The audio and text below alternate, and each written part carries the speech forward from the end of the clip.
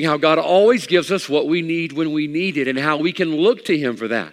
Now, I'm going to be honest with you. I have not enjoyed the last month. I really have not enjoyed the last month at all. I have not enjoyed all of the needs that I've had in my life, needs I've had in my mind. I'll even share a funny with you. The way this stuff messed with our system. Brother Michael, I even had emotional needs during this time. I would just sit there on the couch watching television with my wife and just start crying. I mean, this thing has just messed me over. Thank the Lord we're getting a lot better, and I appreciate your prayers.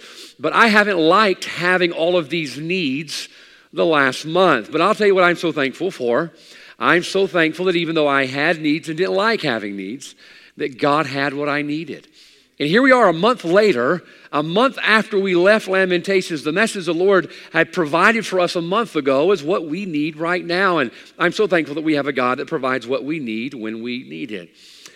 I told our teachers this morning, Brother Heath and I were meeting with our teachers, talking with them about what we thought we might need to do here just to provide some added measures to keep our kids safe. And I told them that yesterday I was agonizing over having to cancel church tonight, just agonizing over it and didn't know what to do. And the prospect of canceling school, and went home and had dinner with Leslie and Miley, and after a while my heart was just too heavy. I had to come back up to church and just spend a little while in a season of prayer, and knelt down there in my office on my office chair, and it's amazing what serves as an altar sometimes, and it was my office chair. And just began to beg God for wisdom. I said, God, I don't want to go backwards. I don't want to discourage our people. I know folks are not going to like having to be out of church tonight. And Lord, I'd rather not go through all of that trial. And just give me wisdom. And my wife didn't know where I was and texted me. She says, are you okay? Where are you at? I said, I'm at the church getting a little bit of reinforcement. And what a blessing it was as to spend some time in prayer last night there in my office.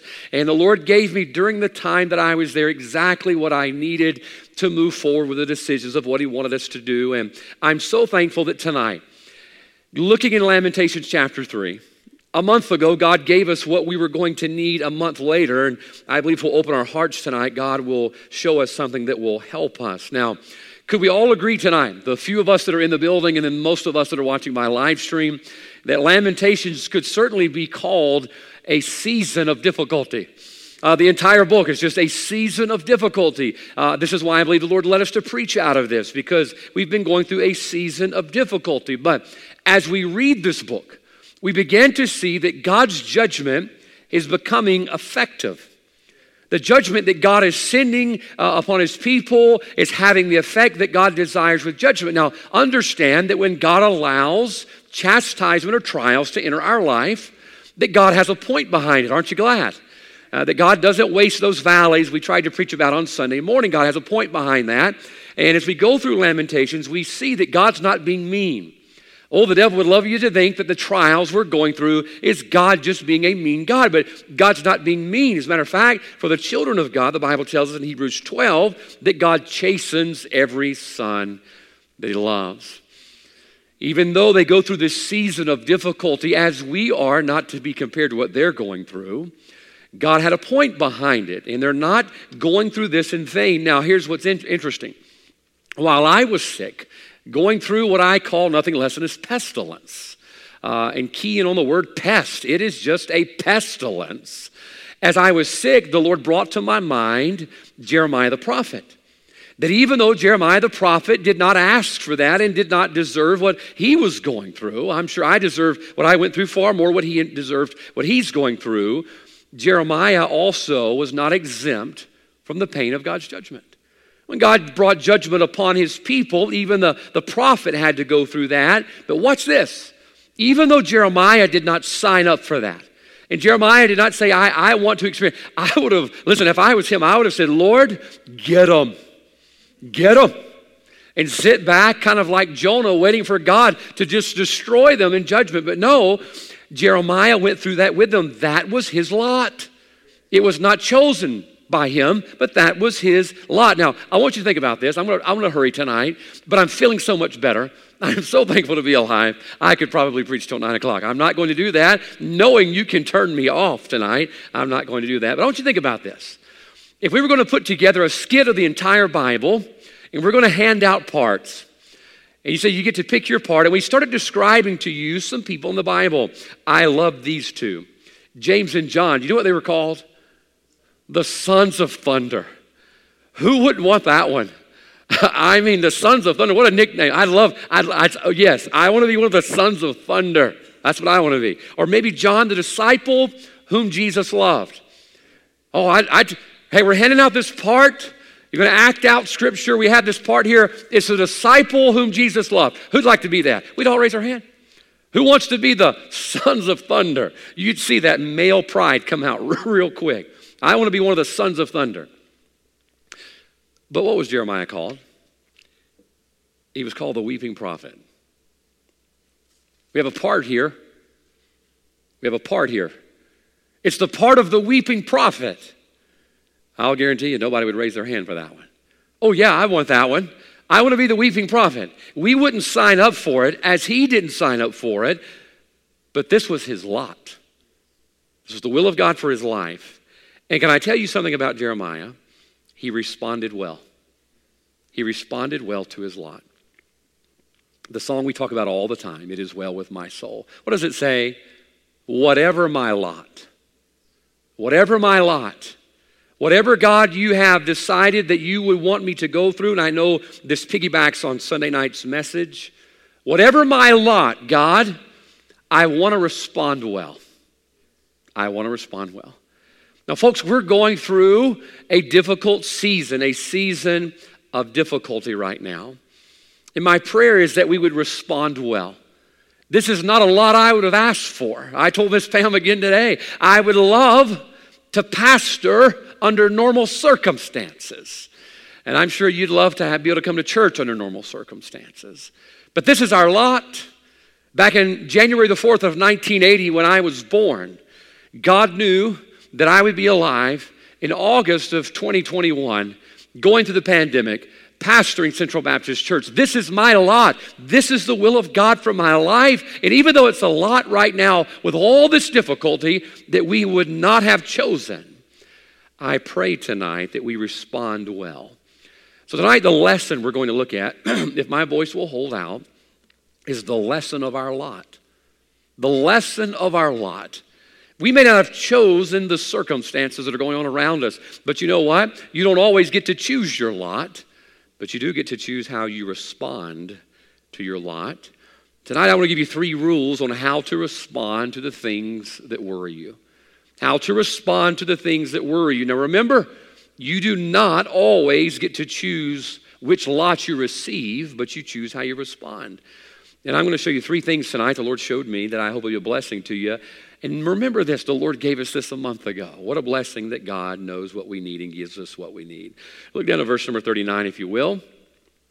You're about to see a temptation in verse number 39 when you start going and living through a lot that you would not have chosen. Watch verse 39.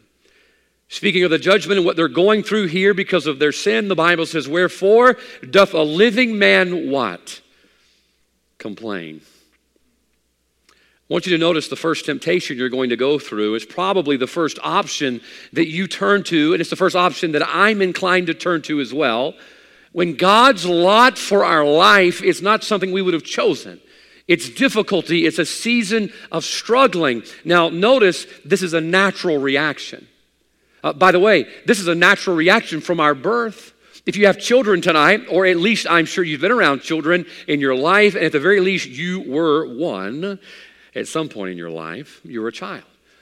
And we see moms and dads when they take those first few bites of baby food, and you have all of those different selections there. You know, you have the chicken and rice, it's just one color goo, and you have the beans and ham, and it's just another color of goo. It's just goo. And I hope you pray over your food because we don't know what's in that stuff. And you take a scoop and you stick it in their mouth. And all of a sudden you watch their face contort. You know, prunes. Who thought that was a good idea? All right, especially in the diaper stage, amen? Who wants to give a baby prunes? And you put it in their mouth and their face begins to contort. What's happening? Think about it. They're telling you, they can't talk yet, but they're telling you, I don't like what you gave me. All right? And then, you give them something good, maybe some vanilla pudding, and they like that. Why? It's a natural reaction for us when we have a lot in our life and experience a season in our life that when we don't like it, the natural inclination is this. Look at verse 39. Wherefore doth a living man complain? Now, can I tell you whether your lot tonight is difficulty because of a trial of our faith or chastisement because of sin? This first rule is going to be vital. You need to write it down. Rule number 1, notice this. Resist the urge to complain. Resist the urge to complain. Let me tell you why this is important. I'm talking about when God's lot for your life is something that you would rather not have had. When God puts the spoon up to our mouth and he puts the prunes in there and it doesn't taste good and we don't like it, but we understand that that's Almighty God on the other end of the spoon. And as we want to complain about what God has allotted for our life, I want to encourage you tonight, if you're going to respond well, you've got to resist the urge to complain. Now, in order to understand why this is important, you need to understand what a complaint is. Let me give you the definition. A complaint is a statement of unsatisfactory circumstances. A statement of unsatisfactory circumstances. So when God gives us our allotment or God gives us our place that he would desire we serve and glorify him, and we don't like it, a complaint is when we're telling God, God, I'm not satisfied with these circumstances and I want you to change them. Is that not what a child is doing when you put that spoon in their mouth? I don't like this, get something else. Amen, I'm the same way. Yes, Brother Michael, toss me that bottle of water if you don't mind. Very good. Thank you very, very much. We might need that here in just a second. Now, let me tell you why this is important, that you need to resist the urge to complain. Number 1, understand it's a physical, carnal, and natural urge, all right? The Bible says walk in the Spirit and you'll not fulfill the lust of the flesh. When you come to your lot in your life and you don't like the taste of it, you don't like the circumstances of it, and you want to spit it out, the natural thing to do is to complain before God. God, I don't like it. It's unsatisfactory, and I want you to change it. But let me tell you why you must resist the urge. Remember this tonight. We complain because we want our situation changed. But the truth is, oftentimes, God allows us to experience certain lots in our life because he wants us to be changed. We misunderstand this. We complain before God and we say, God, I don't like this. I don't enjoy this. And our temptation is to complain to God because we want God to change the circumstance. But God allowed the circumstance because he wanted us to change. And if we don't understand this tonight, you're going to miss out on what God's trying to do. I believe it was Sunday or Monday, I put on my Facebook page a thank you to everyone who prayed for everything that was done for us. We felt so loved. I think the word I used was insulated. We just felt wrapped up in all the things that folks had sent us and done for us, and so thankful for that. But I posted Psalms 119:71. Psalms 119:71, I have to tell you, is one of the most jagged pills it is for a Christian to swallow. It's more like graduate level courses in college. It's not elementary. It says, it's good for me that I have been afflicted, that I might learn thy statutes. You know, I complained a lot when I was sick. I didn't like it. I moaned, I groaned, I rolled, I tossed, I turned. I complained in every language that I know. It was that bad. It was that bad. And I'm so thankful I can smile about it now. Boy, God's good. God's gracious to us. You know, I could have wasted those 3 weeks complaining. God, I don't like this lot. God, I don't enjoy this lot. God, I don't like these circumstances. God, I want you to change it. Look, I want you to get this out of here. I don't like this. But you know what God was doing through my affliction? He was helping me learn something. Now, here's a truth that you've got to get tonight. Complaining only postpones us from finding God's purpose in our problems. Think about that, all right? By the way, that's an original. That's not Max Lucado. That's an original Jeremiah Andrews. Listen, when we complain, complaining only postpones us from seeing God's purpose in our problems. We're sitting there, God, I don't like it. God, I don't like it. God, I don't like it. God, I don't like it. God says, I know you don't like it. I'm not trying to change your circumstances. I'm trying to change you. You've got to resist the urge to complain. Verse 39, wherefore doth a living man complain? It's just a natural reaction. But if we continually go with the natural reaction, Galatians 5 shows us we're not walking in the Spirit. Because when you walk in the Spirit, you'll not fulfill the lust of the flesh, and the flesh lusts to complain. I think we would all agree, a hearty amen. Say an amen to your television. The last 2 years have given us a lot to complain about. New pastor, amen. Brother Michael, I told Brother Michael, I said I might need some comic relief tonight because nobody's going to laugh at my jokes because nobody's here. The last 2 years have given us a lot to complain about. And I honestly believe there's been a lot of Christians who've wasted this lot doing nothing but complaining. And they're missing it. They're missing it. God's like, no, I'm not going to change the circumstances. I'm trying to use the circumstances to change you. That's why you can't complain. You can't follow after that fleshly urge. And I want you to think about Esther tonight. I think Esther resisted a little bit. I think it's very clear in Scripture. She was hesitant at the very least to go in and possibly be executed. But finally she realized, you know what? I'm here for such a time as this. I told Brother Ben today, I was talking on the phone with him and just had an encouraging conversation with him. And boy, I appreciate you folks who call and just let us know you're praying for us as we make decisions. It's difficult, I promise you. We do not take it lightly. I was talking with him, and part of me wants to say, this is not fair, God. 2 years, and I think I may have 3 months of the normal pastorate. God, I'd rather not be on emergency mode. I told Brother Nate today, that threat level they had after 9/11, I feel like we've been on code red for the last 2 years. And I could spend the last 2 years saying, God, I just don't like my lot, and I'm waiting for you to change my lot. And God says, no, I'm waiting for my lot to change you. It's not what I asked for. But all of a sudden, watch this. You ever have a moment where the light bulb begins to flicker? It's rare, but man, it feels good when it happens, don't it? It's amazing when your wife notices it. That's just a double bonus.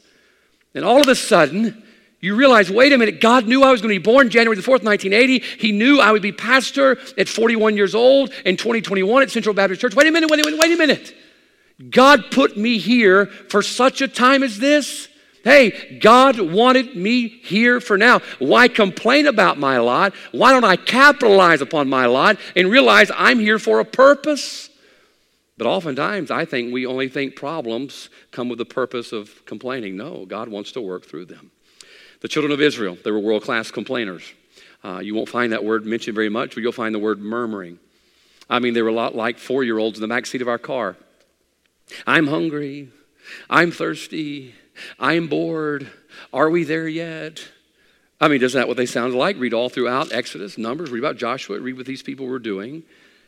But how many of those times, I want you to think about it, how many of those times when they were standing there complaining about their lot, the Red Sea, oh, you brought us here to die, that's what I thought. You don't know what you're talking about.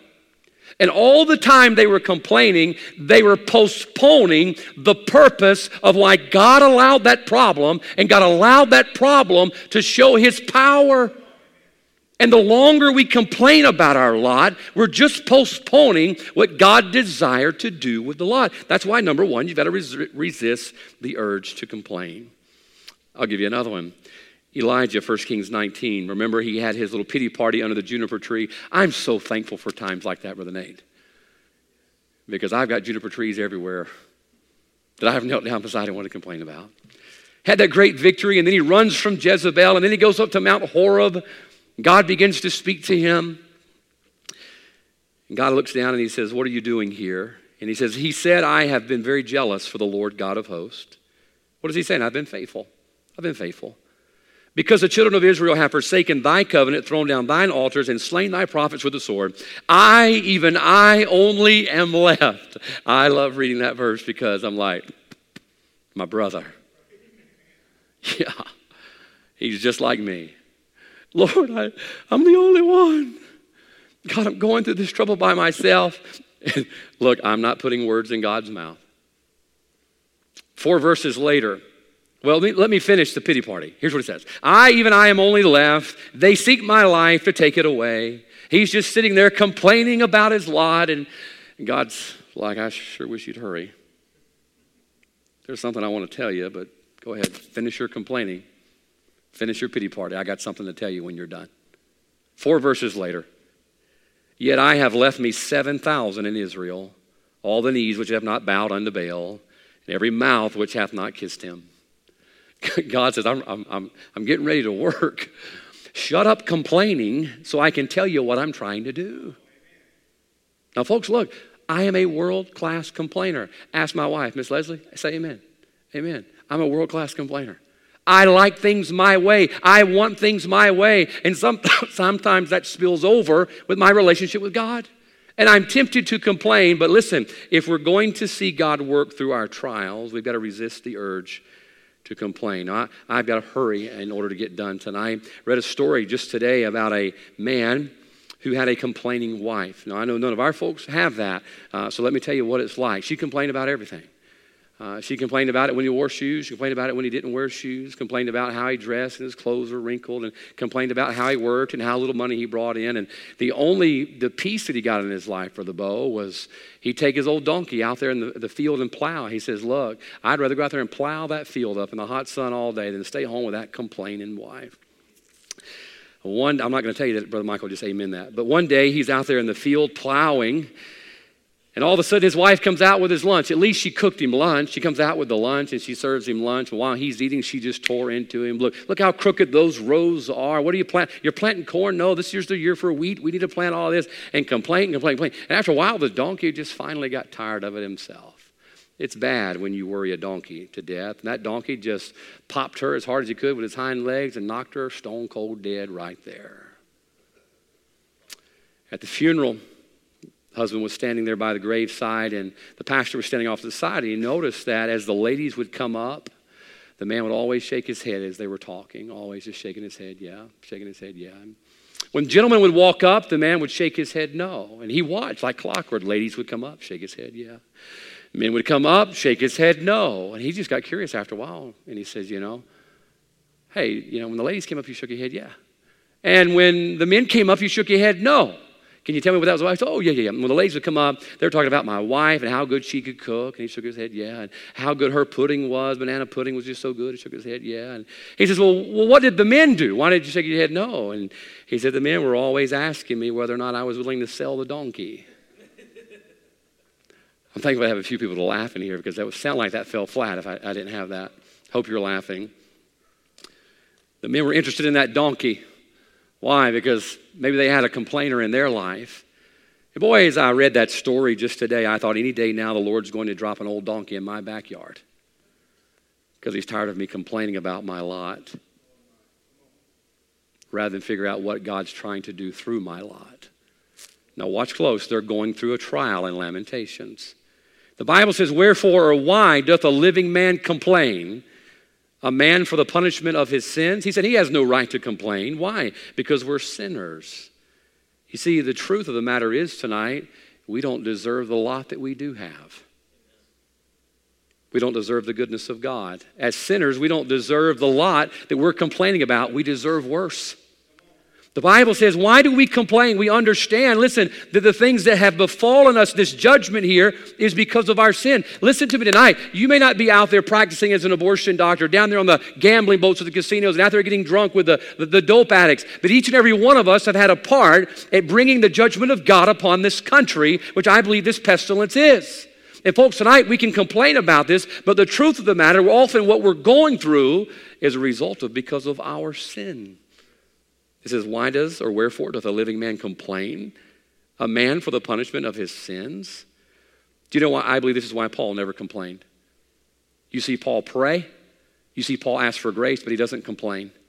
Do you know why? Listen what the Bible says about Paul. 1 Timothy 1, this is a faithful saying and worthy of all acceptation, that Christ Jesus came into the world to save sinners, of whom I am chief.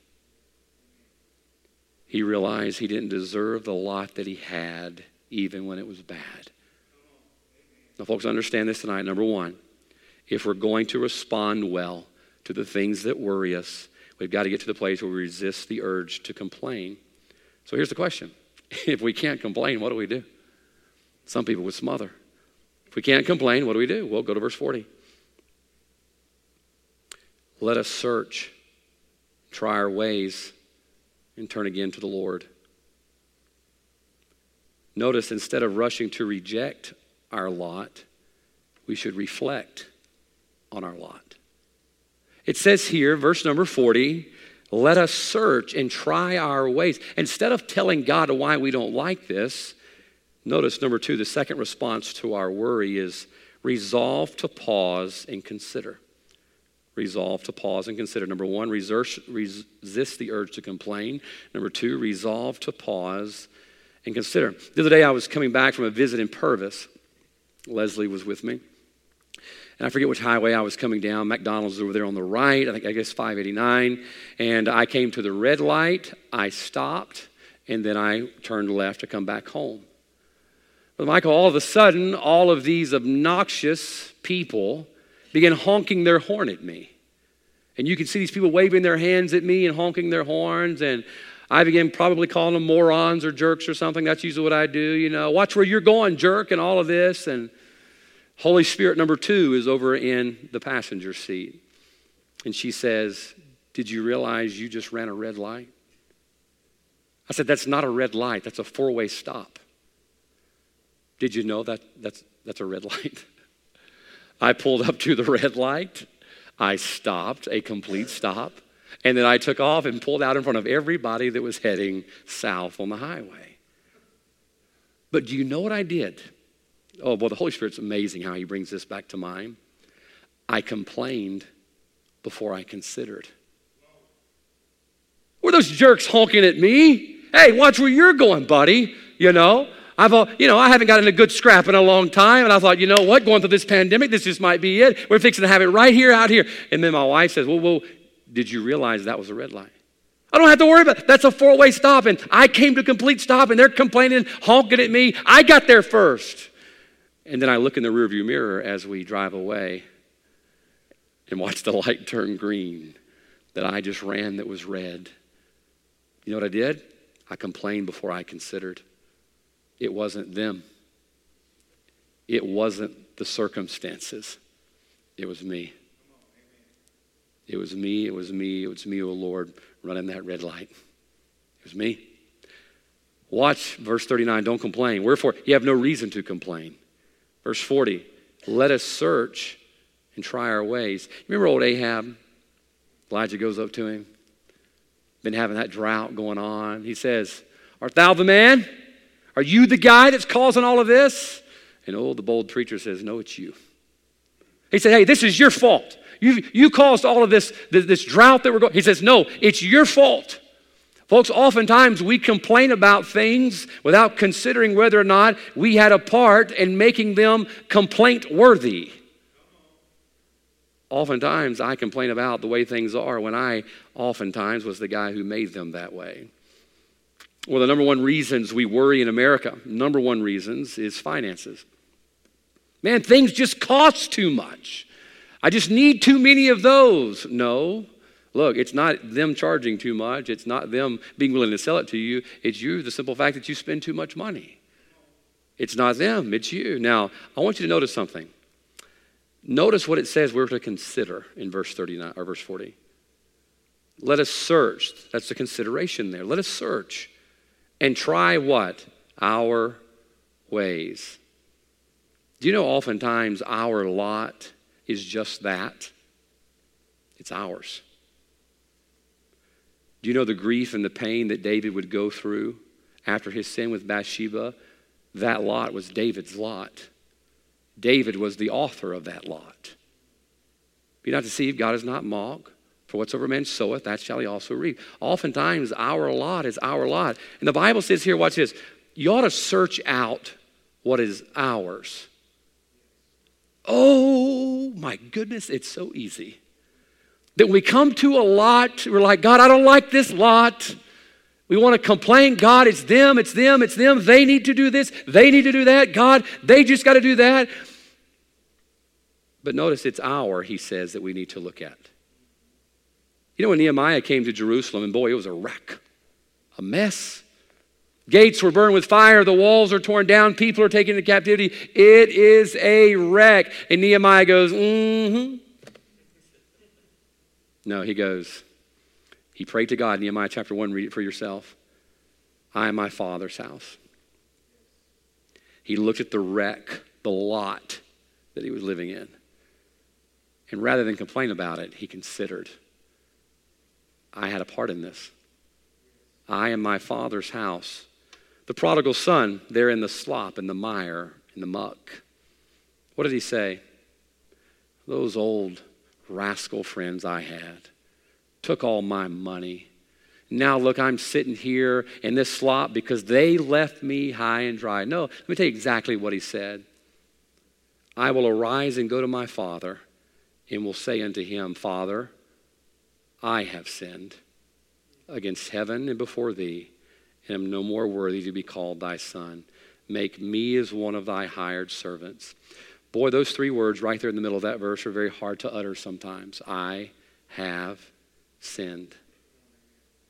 I have sinned. My lot is my lot. And rather than complain about it in verse 39, why don't you consider it in verse number 40 and realize often what we're going through is ours. And let's own it as ours. Put it this way, if our problems don't include the guy in the mirror, you probably are the problem. If your problems and everything that's wrong in your life does not include that guy that you shave in the mirror every morning, then your problem is probably you. Verse 40 shows us something else. Look what it says, something else we're to consider. It says, let us search and try our ways. Our ways. When you get to a lot, you're like, oh, this is a tough lot here. You know, I drew the short straw. I don't like this lot. Well, here's a question you ought to ask yourself. Was it following God's ways that led you there? Let us search and try our ways. How did you get to this place to where there's this heartache and this grief and this pain? Now, let me give you the good news, okay? Here's the good news. If God indeed led you to that lot and you got to that difficult place in your life because you were following the steps that were ordered by the Lord, all I can tell you is hang on because God's about to work. If you come to a place and God led you to a Red Sea and you're thinking, man, I don't like this lot, don't murmur, don't complain. Consider what God's trying to do. Search your ways. Look back down at your feet. Wait a minute. Am I following that yellow brick road that God led me on? Yep. God led me here. Be still. Be still. Why? Consider what God's about to do. But oh, wait a minute. You come to a lot in your life and it's grief and it's pain and it's destruction and you're looking around. Could I encourage you to do what verse 40 says? Search and try your ways and see if it was following God that led you there or following something else that led you there. You see, that consideration is what God is trying to do through the trouble. To just consider our ways, as the Bible tells us. Proverbs 3, 5, and 6, we know it well. The Bible says, in all our ways acknowledge him and he'll direct our paths. If God's directing our paths and it leads through that valley, then just go right through. He's fixing to do something in that valley, as he did in my family's life the last 3 weeks. But oh, what a horrific thought to be going through a valley and realize you're on your way through a valley and it wasn't God that led you there. That's why you ought to pause and consider.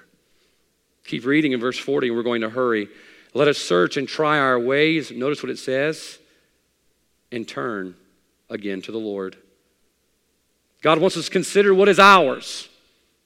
When we get to the lot, consider what's ours. What have I had to do with the trouble that I'm going through? And then consider our ways. And then God says, why don't you consider turning? Why don't you consider turning? You know, we read about the book of the church at Laodicea in Revelation. And they're in bad shape. They don't realize it. As oftentimes we don't, do we? They're in bad shape. So how do you know? Well, let me tell you what God says about them. The Bible says they're wretched and miserable and poor and blind and naked.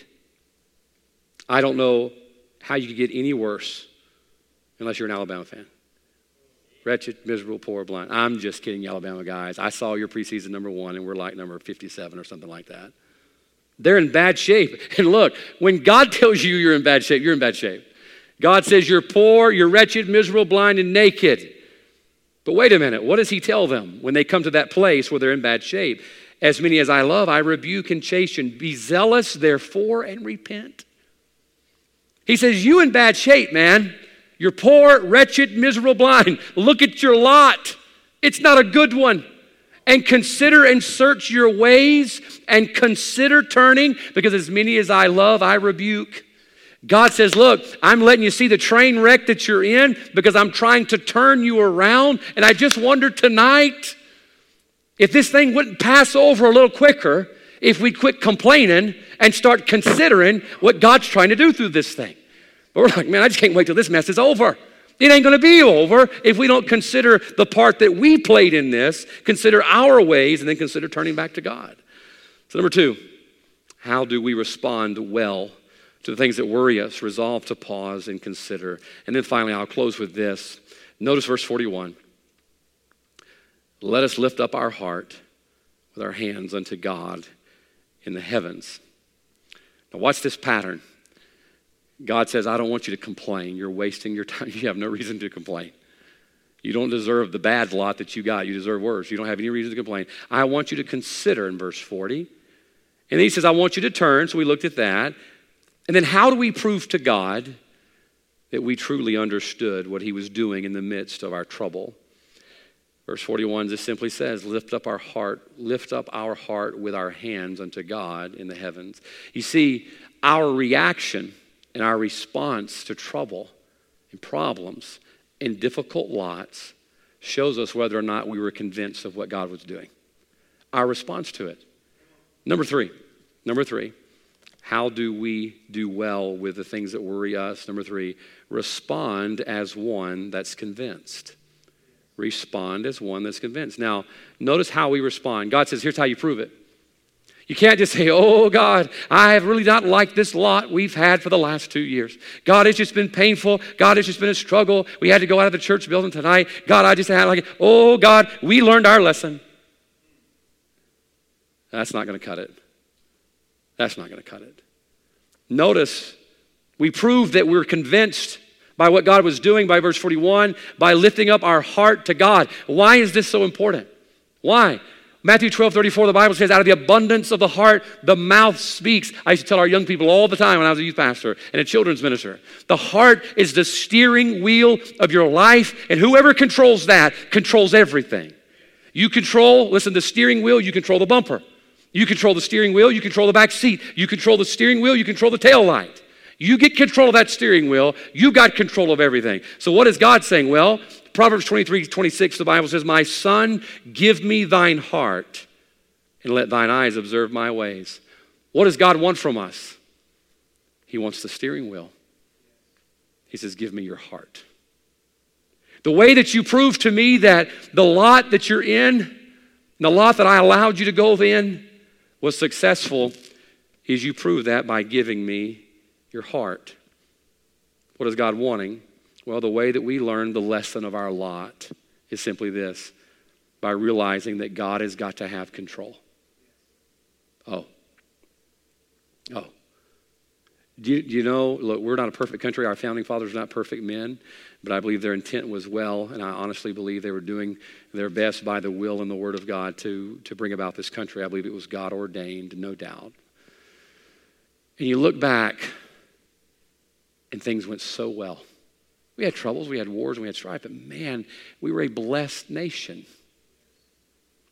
But at some point in the line, we decided not to observe his ways. We decided to observe our ways. Okay, we got it now, God. We're 200 years old. We're intellectually superior to the rest of the world. We have the best army in the world, the best people in the world. God, we'll take it from here. And we took over the controls of the steering wheel for America.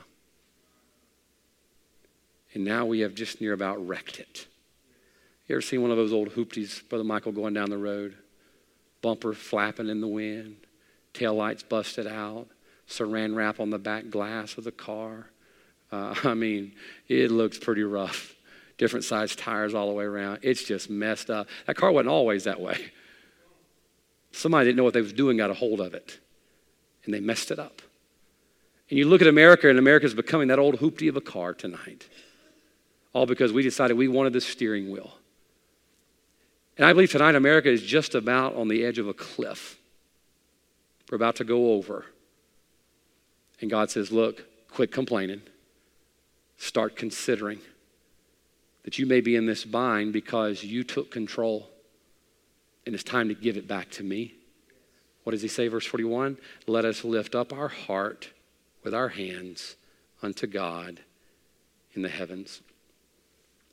Oftentimes we reach worrisome times because we took control of what was God's. You know, this virus has brought a lot of questions out that I never thought I'd be asked as a pastor. Brother Jeff and I were talking about that this afternoon. And you know, in the end, I can't tell you what the will of God is for your life on this subject or that subject. But God does have a will for your life, and he wants you to know it. And he'll make known his will to your life, but we have to receive his will and say, you know what, I'm just going to do what God wants. I'm going to let him have the steering wheel. I'm so thankful in Matthew chapter 6, the Bible says my food, my clothing, where I'm going to sleep. It's I'm serving God. If I will put him first, all these things shall be added. But here's what we do. We start chasing after all these things, and we leave God on the back doorstep. And that's when everything blows up. And God says, yep, how you like your lot? Pretty messy, destructive, heartache. He said, you know what the answer is? If you're truly convinced that it's you that led you here, why don't you give me your heart back? I believe tonight, honestly, and I'll close with this, the circumstances that we're going through just might be God trying to loosen our grip on what was his all along. God says it's a mess because you wrecked it. I didn't wreck it. You wrecked it. I remember years ago, I got into remote-controlled helicopters and airplanes. And Miley was about, 3, 4 years old. I had him in my office, and she'd come in my office. We'd fly him around the office together, and I could land those things on top of her head. We fly him around. I could pick up Hershey's Kisses off my desk. We fly him around the room. We just had a good old time with those. And Miley would watch and watch and watch, and she was like, let me try. You know, like we all are. I said, Miley, I'm a skilled pilot, okay? I am a skilled air hog pilot, the cheap ones from Walmart. That's what I would fly. And she would say, Dad, I can do it. And I'd give it to her, and all of a sudden she'd fly it against that wall, and somehow it would end up in all of her long flowing hair, and we'd sit there for hours and untangle the propellers out from her hair. And it was a mess. You know why?